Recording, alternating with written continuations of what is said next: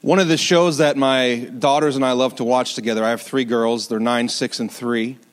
And my two oldest girls love to watch this show called American Ninja Warrior. Anybody seen it? American Ninja Warrior. An American Ninja Warrior is basically, it's an obstacle course set up to test a person's strength and endurance and agility and willpower, essentially their ability to function like a ninja. And if you're in the back, just so you know, you probably can't tell from the back of that picture. It's not me. It's someone. I could tell some of you in the back were thinking that, but that's not me. My girls love it. They love watching it. It's a fun show to watch as a family. But one of the things that my girls love the most about American Ninja Warrior is they love the backstories on the individuals who are competing. So they don't just enjoy the actual obstacle course, which is a lot of fun to watch, but my girls will never let me fast forward past the little 60-second backstory where you learn something about that person's life.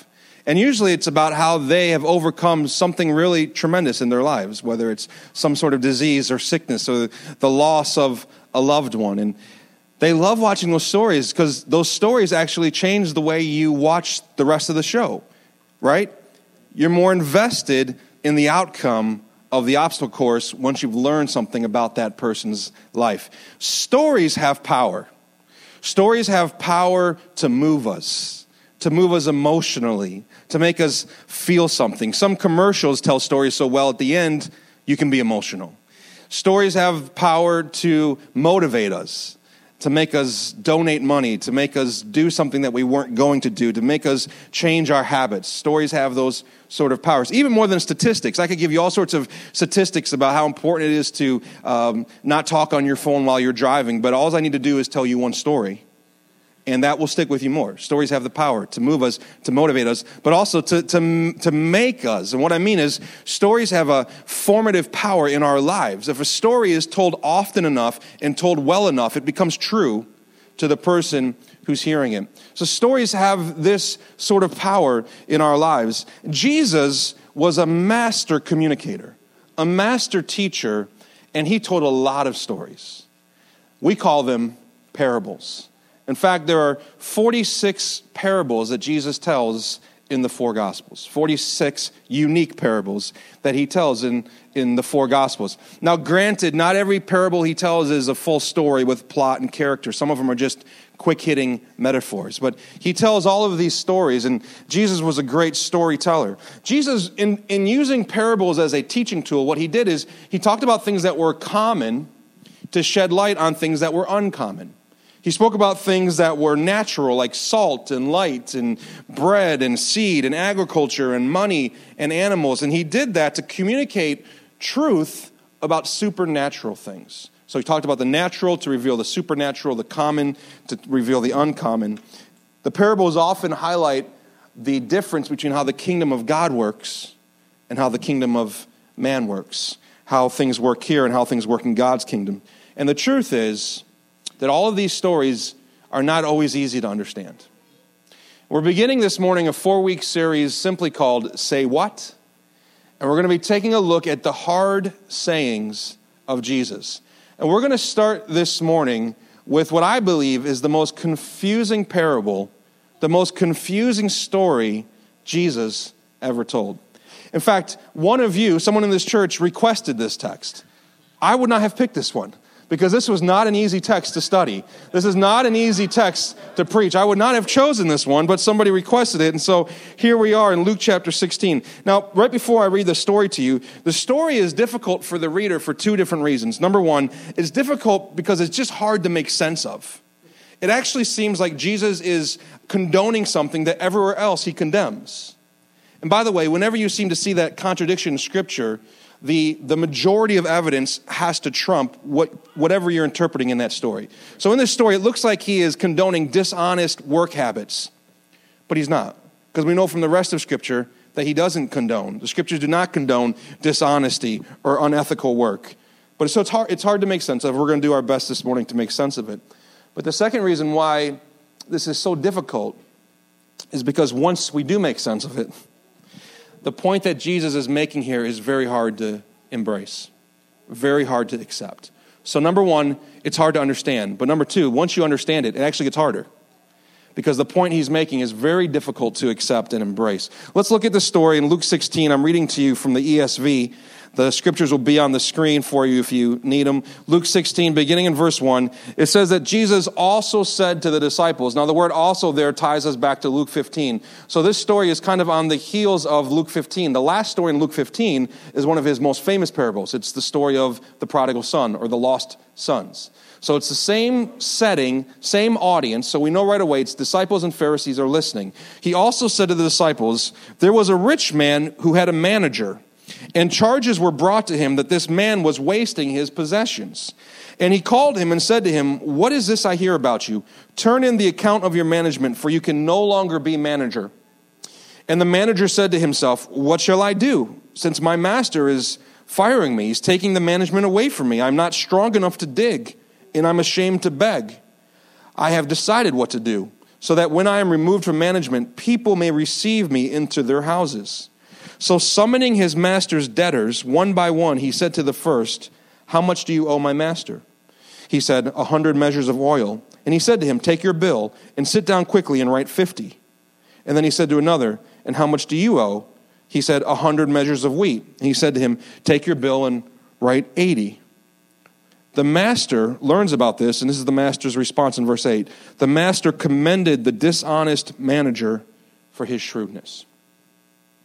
Now, I'm stopping in the middle of verse 8 for now, because this is where the story ends. Everything after this is Jesus making sort of commentary and offering insight on the story. But I want to deal with this story first. And a quick thought that will really help us before we dive in deep is simply this. Jesus tells this story to offer the audience a point of comparison and a point of contrast. We're going to misunderstand the story if we don't understand that.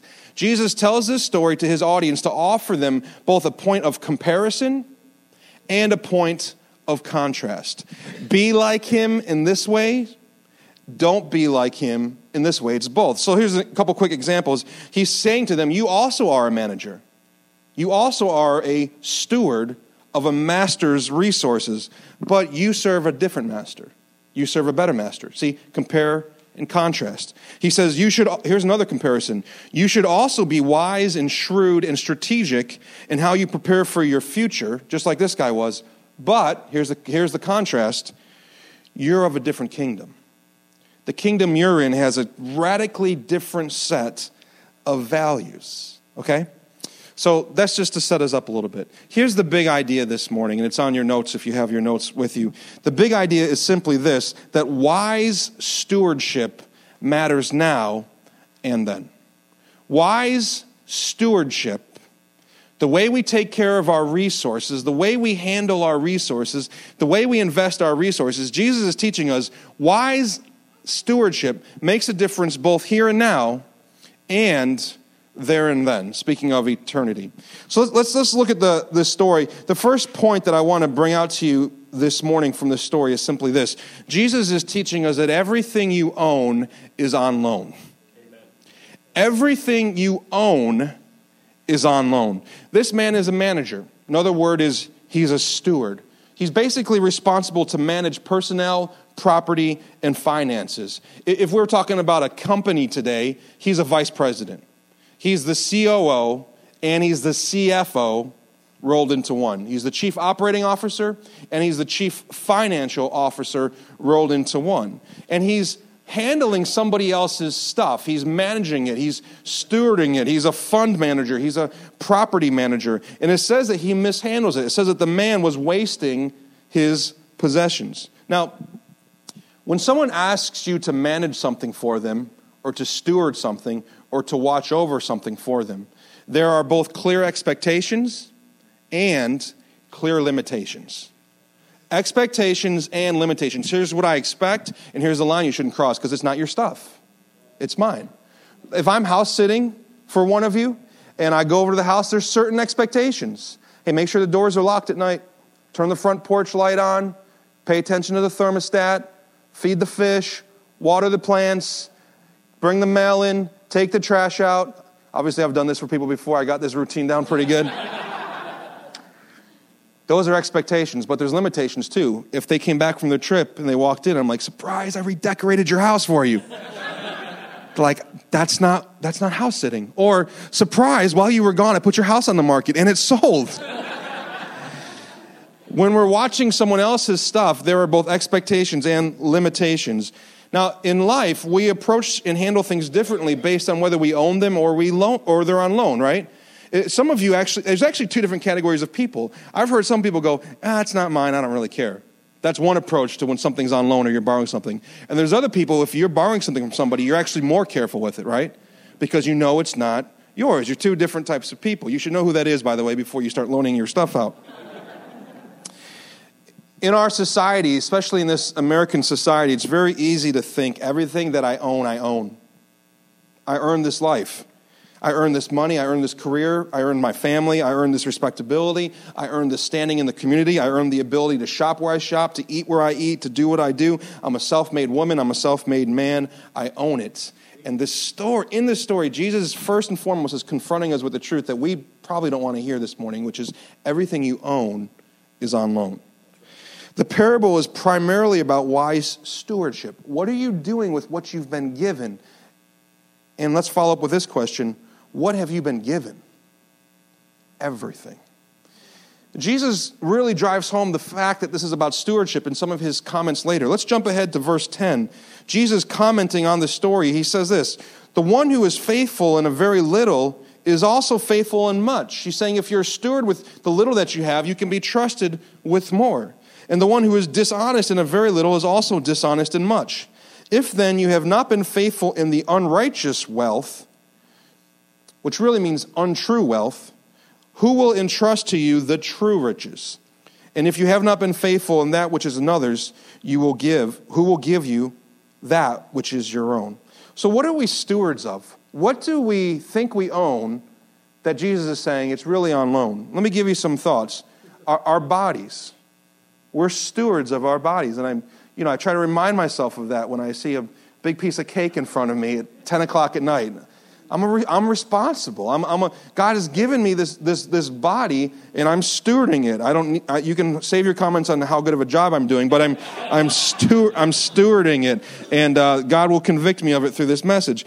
We steward our minds. This is why we learn and we go to school and we educate ourselves, because God gave you your mind. So we're stewards. We're stewards of our time. There's two things you'll never get back: your time and your words.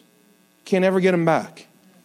You steward your time every moment that goes by. Aaron and I have been even talking recently. It's very easy to come home after a long day of work, have a nice dinner, get the kids to bed. And really, what do you want to do? You want to veg, right? Maybe just me. Like, you just want to sit on the couch and you want to watch American Ninja Warrior, right? Like, you just want to veg. And I'm not saying that there's anything wrong with that. But we were talking recently about maybe we need to start setting aside certain nights where we're going to read instead of watch. We're going to do this instead of that. Because every 3 hours at night that you sit there, you're stewarding it. You think you own it. It's on loan. You're a manager of that time. We're managers of our families, our relationships, every conversation you have, every interaction, our opportunities, whether it's where you work or the recreation that you enjoy, our possessions, the land that we own, the homes that we own, the cars that we own, our natural gifts, our talents and our abilities, even your spiritual gifts that God has placed in you, you're stewarding them. You don't own them. They're on loan. In 1 Peter writes this in chapter 4, verses 10 to 12. I'll read to you verse 10. It'll be on the screen. Peter says, as each of you has received a gift, use it to serve one another as good stewards of God's varied grace. We're not going to keep reading, but then he goes on to talk about, he clarifies that these are spiritual gifts, because he talks about speaking oracles and prophetic utterances and that sort of stuff. And what he's saying here is that you've received a spiritual gift, use it to serve one another because you're just stewarding God's grace at work in your life. And here's essentially what Peter is saying. He's saying, I don't care how spiritual your gift is. I don't care how spectacular your gift is. If you're not using it to serve others, you're not stewarding it properly. So we're the stewards of these different things. And of course, there is one more thing that we are stewards of. And this is the primary emphasis of this story. We are stewards of finances. We are stewards and managers of money. Now, maybe if you're visiting, you're thinking at this point, of course, money. coming to a church and I'm going to hear about money. Churches always are talking about money. Well, first off, let me remind you, I didn't choose this text. Did I say that already? I didn't choose this text. Secondly, let me say this, and this is just a gentle warning. Your gut reaction to someone talking about money, especially your money, is one of the clearest indicators of how much power money actually has over you. When you heard I was talking about money, what was your gut reaction? Whatever it was, it's a dead giveaway as to how much power money actually has over you.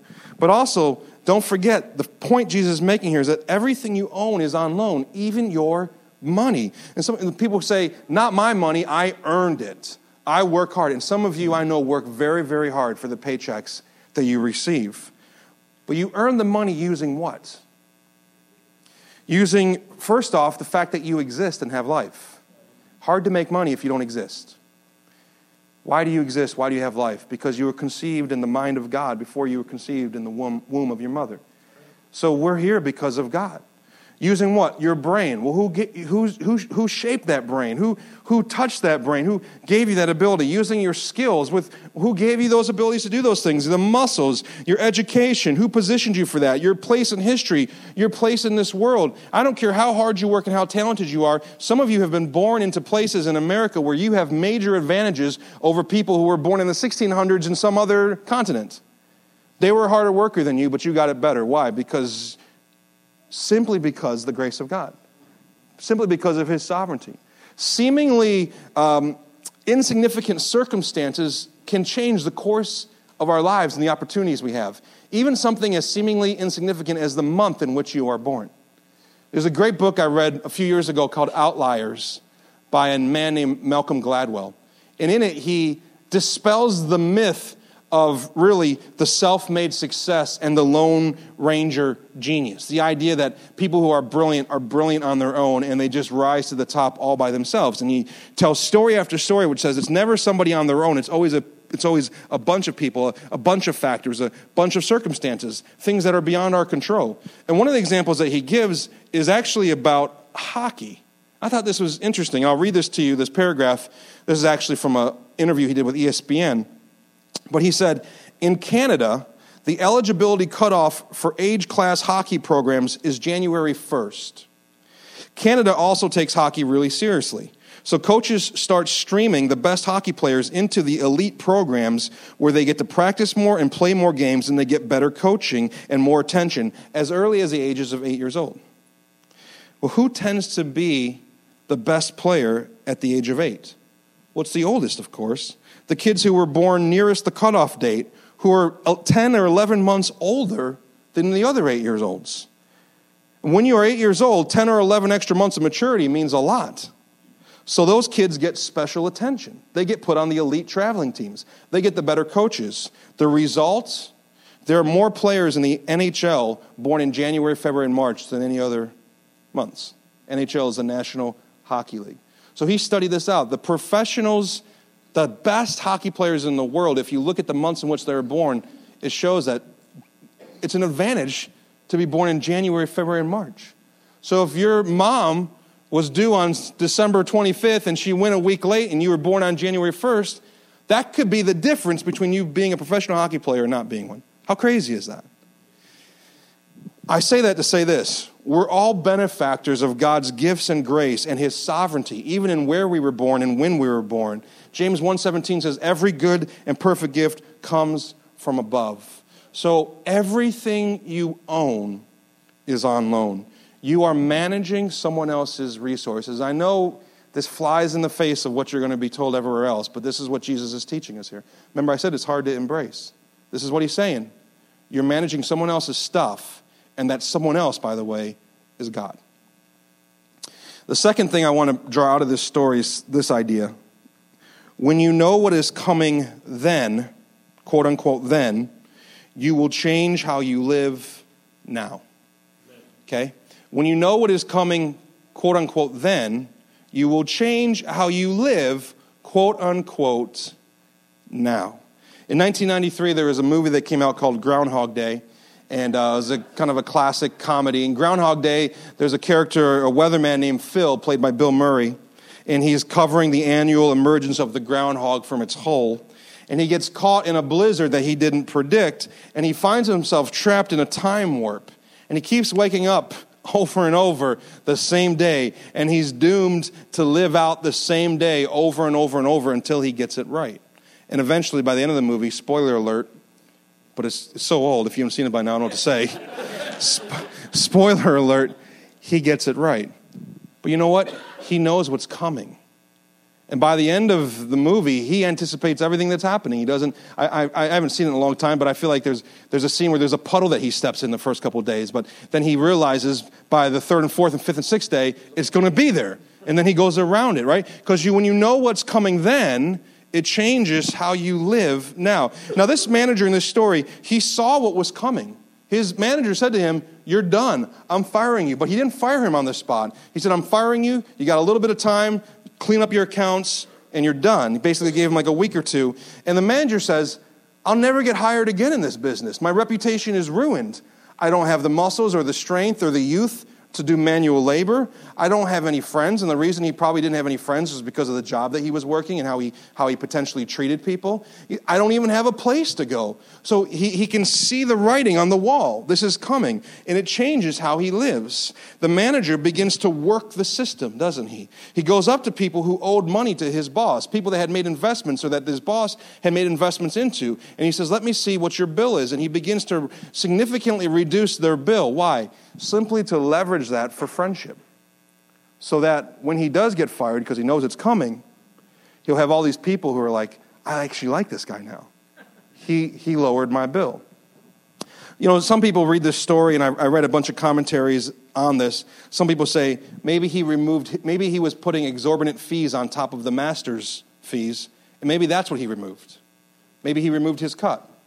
Maybe he took out the interest. Maybe he did it. We don't really know. It doesn't say here. It's possible. But even if he did or if he didn't, the next part of the story is very striking. It says, "The master commended the dishonest manager for his shrewdness." So the master hears about this and says, "Well done. Pretty smart." Essentially what he's saying is, I respect that move. If I was you, I would have done the same. It's weird, but it's like this mutual respect for somebody who kind of just defeated you. I was thinking about this. This is going to be another hockey example, which is weird. I don't even really like hockey. I never talk about hockey. But I was thinking about this. Hockey is the only professional sport, team sport, where when the finals ends, within minutes, do you know what they do? Both teams line up, and they shake hands. There's no other professional sport that happens in. Think about it. The end of the NBA playoffs, they don't all line up and shake hands. End of the World Series, you might see a few people shaking hands, but it's not a whole team thing. End of the Super Bowl, it doesn't happen. But in the NHL, after 7 games of beating the tar out of each other and literally sometimes fighting each other, they line up and one at a time, they look each other in the eye and they shake hands and they congratulate the team that won. Essentially what they're doing is they're saying, "I respect you. Yeah, you beat me, but I respect it." And that's what's happening here. The master is saying to the manager, "Yeah, you were dishonest and you beat me, but I respect it. It actually was really, really smart." That's what's happening here. And Jesus, after the story, Jesus adds 2 statements which actually confuses the story even more, if I'm being honest. I want to show them to you. The first one is in the second half of verse 8. Jesus says, "For the sons of this world are more shrewd in dealing with their own generation than the sons of light." So Jesus is making a comparison here. He's saying the sons of the world are more shrewd than the sons of the light, than the people of God, than the people of the kingdom. Here's what he's saying. This is going to help us. Jesus is basically saying, look at this manager. Look what he did. And here's what he's saying. This is a comparison and a contrast. The people of this world, they understand how this kingdom works better than the people of God understand how God's kingdom works. That's what he's saying.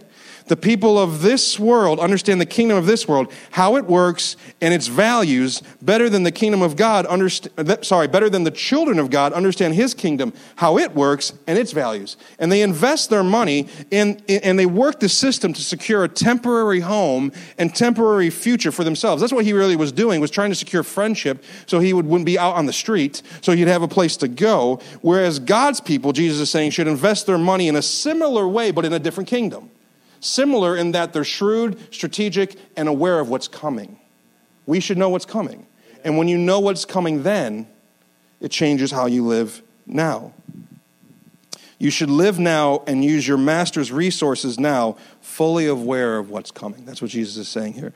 And then he goes on to say this in verse 9, and this is maybe the most confusing verse in the story or in the passage. He says, "And I tell you, make friends for yourselves by means of unrighteous wealth, so that when it fails, they may receive you into the eternal dwellings." Is that a weird verse or what? Make friends by means of unrighteous wealth, so that when it fails you, they will receive you into the eternal dwellings.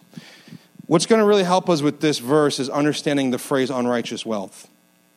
When we hear unrighteous wealth, well, first off, it means a couple things. It means this: wealth can be accumulated the wrong way, right? For the wrong reasons and with the wrong result. That's just the nature of money, right? You can get it in the wrong way, you can get it for the wrong reasons, and it can actually ruin you. It can have the wrong results. But what Jesus is saying here when he says unrighteous wealth, he's actually speaking about the nature of wealth. That's an adjective describing the word wealth. He's describing the nature of worldly wealth. And an author, preacher, pastor named Matt Chandler, and also I'm studying in the Gospel Transformation Study Bible, they both said this. They said one of the better ways to understand the word unrighteous there, unrighteous wealth, is that it's untrue wealth. Untrue. And we know that because later, and I already read it, he actually makes the comparison between unrighteous wealth and true riches. So the direct comparison is untrue wealth, untrue riches, and true riches. And here's what Jesus is trying to say when he says untrue wealth. He's saying it's not dependable. It's not the true treasure in this life. And you notice that he says, so that when it fails, not if it fails, when it fails. He's saying all the things in this world that you wrap your heart around, all the things that you treasure, finances and property and security and all these sort of, retirement account. Use wisdom. You should have all of those things if you have the money to do it. You should have a retirement account. You should. So I'm not saying be unwise. But Jesus is essentially saying it's just not true riches. There are true riches, and it's not that. And it will fail you someday. You can't, the pharaohs used to try and take all their wealth to the next life with them by putting all this stuff, into the pyramids with them and burying them with them. You're not going to bring a single dime that you own into the next life. You just aren't. It's not true. It will fail you eventually. It may fail you in this earth. Some people die rich and it seems to never fail them. There are other ways in which it has actually failed them on this earth, but it ultimately will fail them in the next life because you don't walk in and pay your way in. There's an untrue treasure. And then he says to make friends. Use your generosity, essentially saying, be generous with your master's resources to make friends. And all this simply means is, when you think of the phrase make friends, it means what? That previously they were not your friend. And Jesus is simply saying here, be generous to people who it wouldn't be obvious to be generous to. Be generous to people who aren't like you, who don't like you, who you don't have things in common with. So Jesus is simply saying here, be generous towards people who you are not friends with. That is the mark of true generosity, by the way, not just giving to people who are like you. And in doing so, turn these strangers into your friends. And then Jesus in this verse goes on to make it clear that there are eternal implications. And what I love about this language here is that when Jesus talks about heaven, he uses words like friends, which are people with which you belong, and home, which is a place in which you belong. So Jesus is painting a picture of heaven here for us as saying, in heaven, there will be people with which you belong and a place in which you belong. And here's what Jesus is saying, that's the true treasure. Amen. That's the true treasure. So spend the untrue treasure on earth now in a way that is done in light with the true treasure that's coming to you. That's what Jesus is saying. When you see the true treasure that's yours in heaven, people with which you belong, a place in which you belong, then you're not going to leverage untrue treasure on this side of eternity to try to get the things that are yours anyway. Does that make sense? That's essentially what Jesus is saying here. And I listened to Tim Keller preach on this story, and he quoted a guy named Michael Wilcock who wrote a commentary on Luke. And here's what, this is not long, so listen carefully. Here's what he says. Here's the point of the parable. This is what Michael Wilcock says. Keller just was quoting him. Although these things, like your property, your abilities, and time, belong to this life only, What will happen to you then when you pass into the afterlife will depend on what you are doing with them here and now. Make sure that your use of money brings you, I love this phrase, make sure that your use of money brings you into a fellowship of friends that will survive beyond death. Make sure that your use of money here and now brings you into a fellowship of friends, a community of people, a family, a church that will survive beyond death. Invest your master's money now in a way that will mean something then. That's the simplest way I can say it. Invest your master's money now in a way that will mean something then. When I talk about then, I'm not just talking about the future here. I'm talking about eternity then.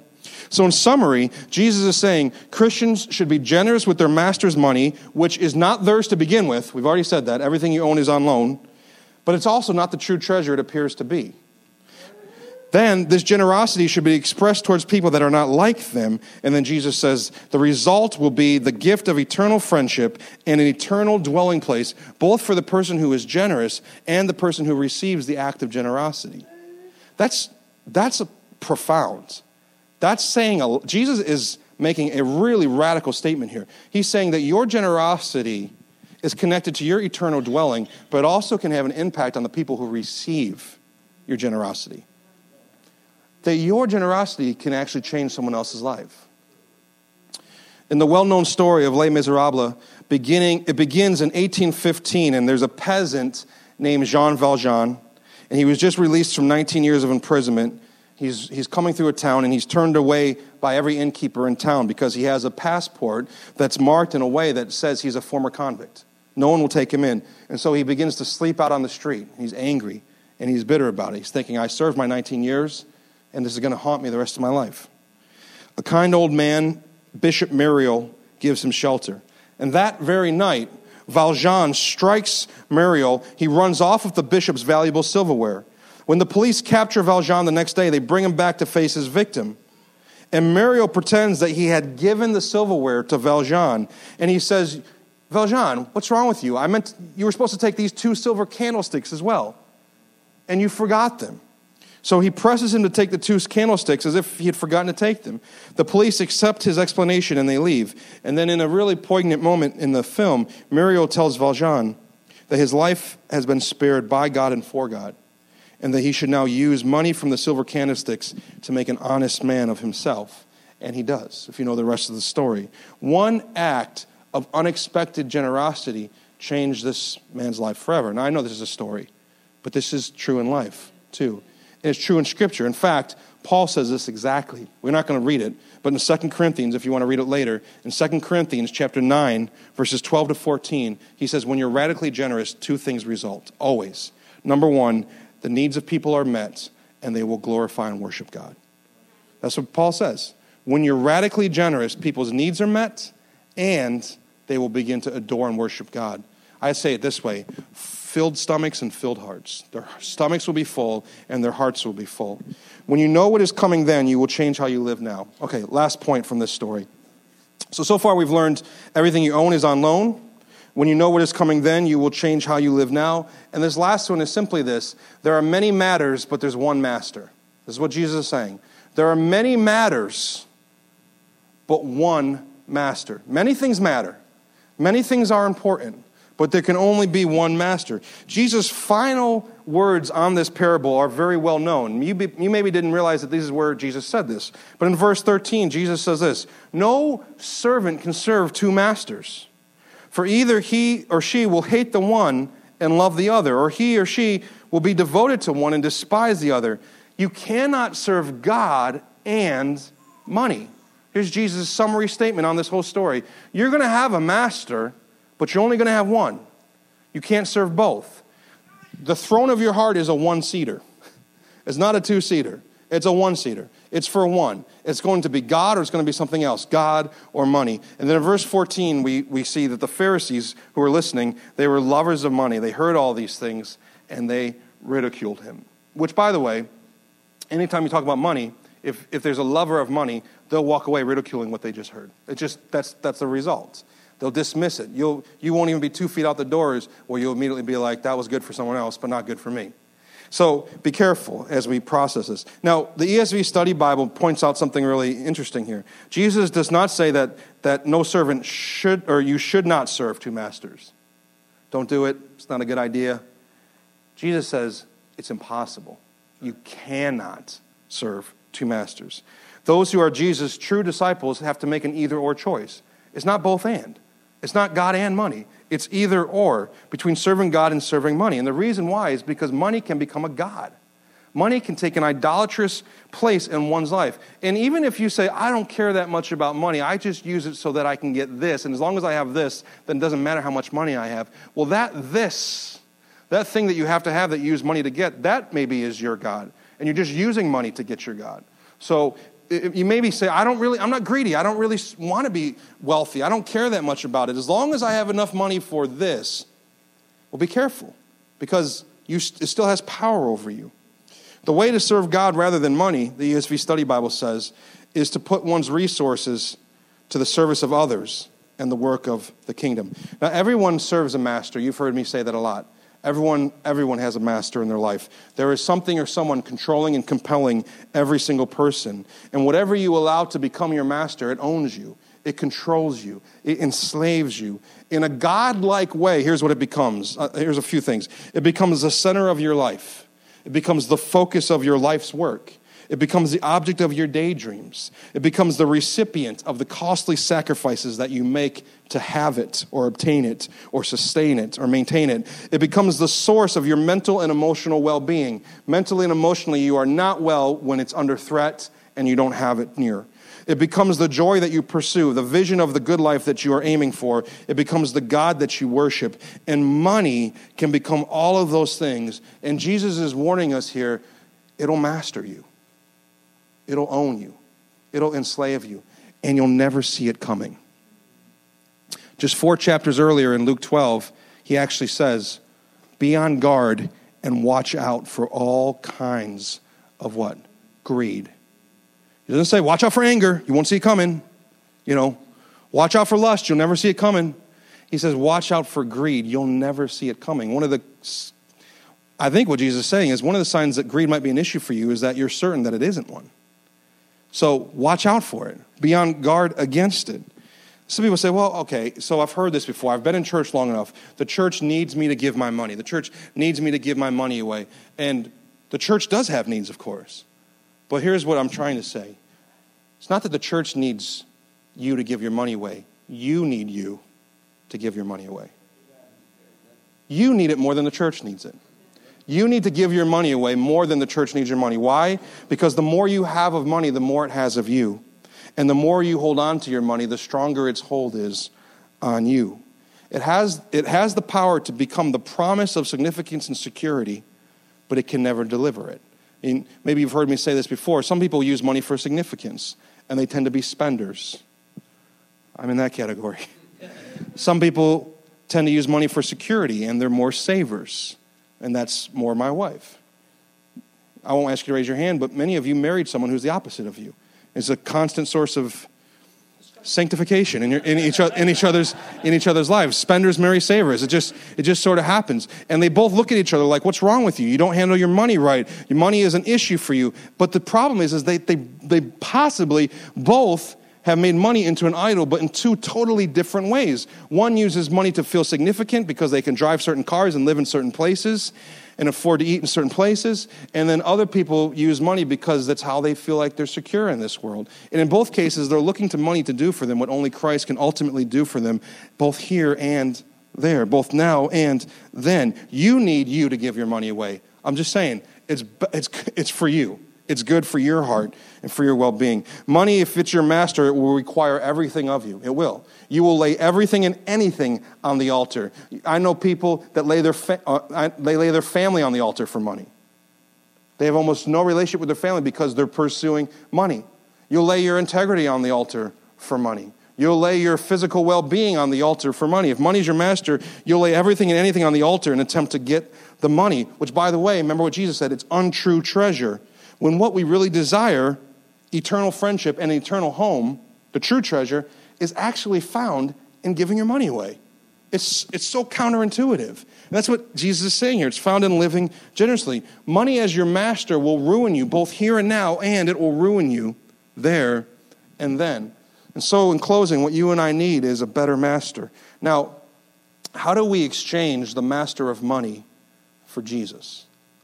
How do we do it? I'll tell you how you don't do it. It's not just determination and effort. It's not just you kind of saying, I'm going to do better now. It's got to be something else. You actually have to have your heart changed and shaped. 3 chapters later, we meet a man named Zacchaeus. I'm not going to go through his whole story. Zacchaeus is familiar. If you grew up in church, you sang songs about him being a wee little man. Poor guy.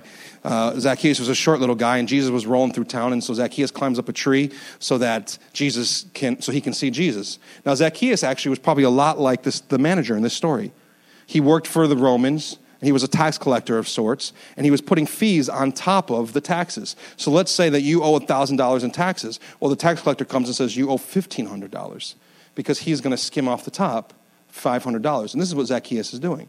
So everybody hates Zacchaeus. Nobody likes Zacchaeus. Nobody wants to be seen with Zacchaeus. Zacchaeus is the exact sort of person that you don't want to be friends with. And Jesus comes walking by, and Jesus stops under the tree, and he looks up at Zacchaeus and says, Zacchaeus, hey, come on down. I'm coming to your house today for a meal. Now, he didn't just do that because he knew Zacchaeus had the money to provide a good meal, and he had a special chef waiting for him to make something tasty. When you said, I'm going to your house in that culture, it was, we're friends. That was a genuine sign of friendship. I'll sit at your table, and I'll have fellowship with you. So Jesus walks by and says, hey, Zacchaeus, come on down. I'm offering you friendship. Zacchaeus never expected that. They go to his house. It never says in the story that Jesus browbeated him about his about his thievery. It never says that Jesus pointed it out. It simply says that Jesus extended friendship to him. And what happens?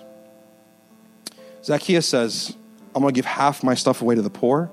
And if I stole anything from you, $500 from Mac, I'm going to give him 4 times back, $2,000 back. That wasn't required. That wasn't the law. That wasn't a restitution that any law on that day would have required him to make. Because when you've encountered Jesus' friendship, the grace of God, it makes you radically generous. You don't have to be told to give your money away. And we're not just talking about giving your money away, right? It's about being generous with your time.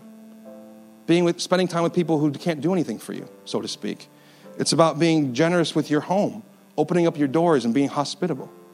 It's about being generous relationally, being patient with people who test the limits of your patience. It's about being generous with lots of things, not just finances. But radical change, we see this radical change in Zacchaeus once he experiences Jesus' generosity and friendship. And the same is true for us, but even more so. Even more so. In 2 Corinthians 8:9, Paul says this, you know the grace of our Lord Jesus Christ, that though he was rich, yet for your sake he became poor, so that you by his poverty might become rich. That's a mouthful, but what Paul is basically saying is Jesus, who had the riches of God's glory and heaven and the eternal friendship of the Trinity, he walked away from all of it and became human to the point of a servant, to the point of death, to the point of death on a cross, the death of a criminal. Jesus became poor in your place so that through his poverty, you can be made rich. But through his death on your behalf, you can have true riches. Not untrue riches, but true riches. Jesus didn't just look up a tree and see you and offer you an afternoon of friendship. Jesus hung on a tree, thinking of you, to offer you forever friendship. We have so much more than even Zacchaeus had. And so you know what it does? If we believe it's true, here's what it does. 2 things. It opens up our hearts and opens up our hands. And we just give. The shrewd manager was generous with his master's money in an attempt to secure friendship and a future for himself. But Christians are generous with their master's money because the greatest friendship and the greatest future has already been secured for them by Jesus. Now remember when we started, I said the story is hard for 2 reasons. Number 1, because it's hard to make sense of, and I've done my best. It's not an easy story. But secondly, because once you make sense of it, the point that Jesus is making here is tremendously hard to accept and embrace. And some of you this morning have felt that tension inside of you, that this is hard teaching. I think that's why Jesus buried this in a story, because this is a hard teaching. This is hard to accept and embrace. And I don't expect you to just believe it because of what I've said this morning. But what I would ask you is to allow God's Spirit to speak to your heart. How is he asking you to be generous? And right before we close in prayer, what's the next step that someone could take this morning? You know, in the Old Testament, they talk about giving God the tithe, which is 10% of everything you own. Now, if you're new to church and if you've not grown up around this, 10% of what you own, giving it to the church, that's crazy talk. That's a lot of money, right? I mean, some of you could not continue to live the life you're living if you gave away 10% of your money. And I understand that. And then some people say, well, that was the Old Testament. The New Testament doesn't really support the tithe. We could have that conversation. I think it's not explicit, but I think it's implicit. But even if it's not in the New Testament, let me ask you this question. Is more or less expected of Christians on this side of the cross? Do we have more of God's grace than the Old Testament or less? Do we better understand more of his goodness towards us or less? So that's fine if you don't like the 10%. The bad news is the standard in the New Testament is maybe it's not the tithe, it's the cross. It's everything. And so, but for some of you, I realize it's just not like, by the way, if you're married, don't make a decision about this without talking to each other either. That's a bad idea. If one of you is on board and the other one's not, you got to figure that out. So maybe if you don't give anything, 10% is a very unrealistic jump for you. But what's your next step? Two things. It's not going to happen overnight. You're not going to go from 0% to 10% overnight, most likely. If you can and God wants you to, then do it. I'm not saying don't do it, but many people can't. It won't happen overnight, but here's the other thing. It won't happen on accident. What's your next step? If you're giving nothing, then on a regular basis, what can you give? And how can you work towards whatever God's put on your heart to give? What's your next step? If you're giving 5%, well, maybe you should be praying about what will it take for me, how I have to change my life to give 7%. And move in the right direction. So it's not an overnight change, but it's also not an accidental change. You got to make a decision. You have to do something. And I say this at the very end of the message because the last thing I want you to think is that generosity is simply about the dollar amount. You can give your money away and not be generous. Amy Carmichael, a famous missionary to India, said this: you can give without loving, but you can't love without giving. You can give without loving. Some people give because they think if they give, God will keep them safe and protect them and protect their family. You're giving to yourself. You're not giving to him. So it's not just about putting money in. It's about having a heart that's changed because it's seen the friendship and the grace that Jesus offers to us. True treasure. Let's pray together this morning.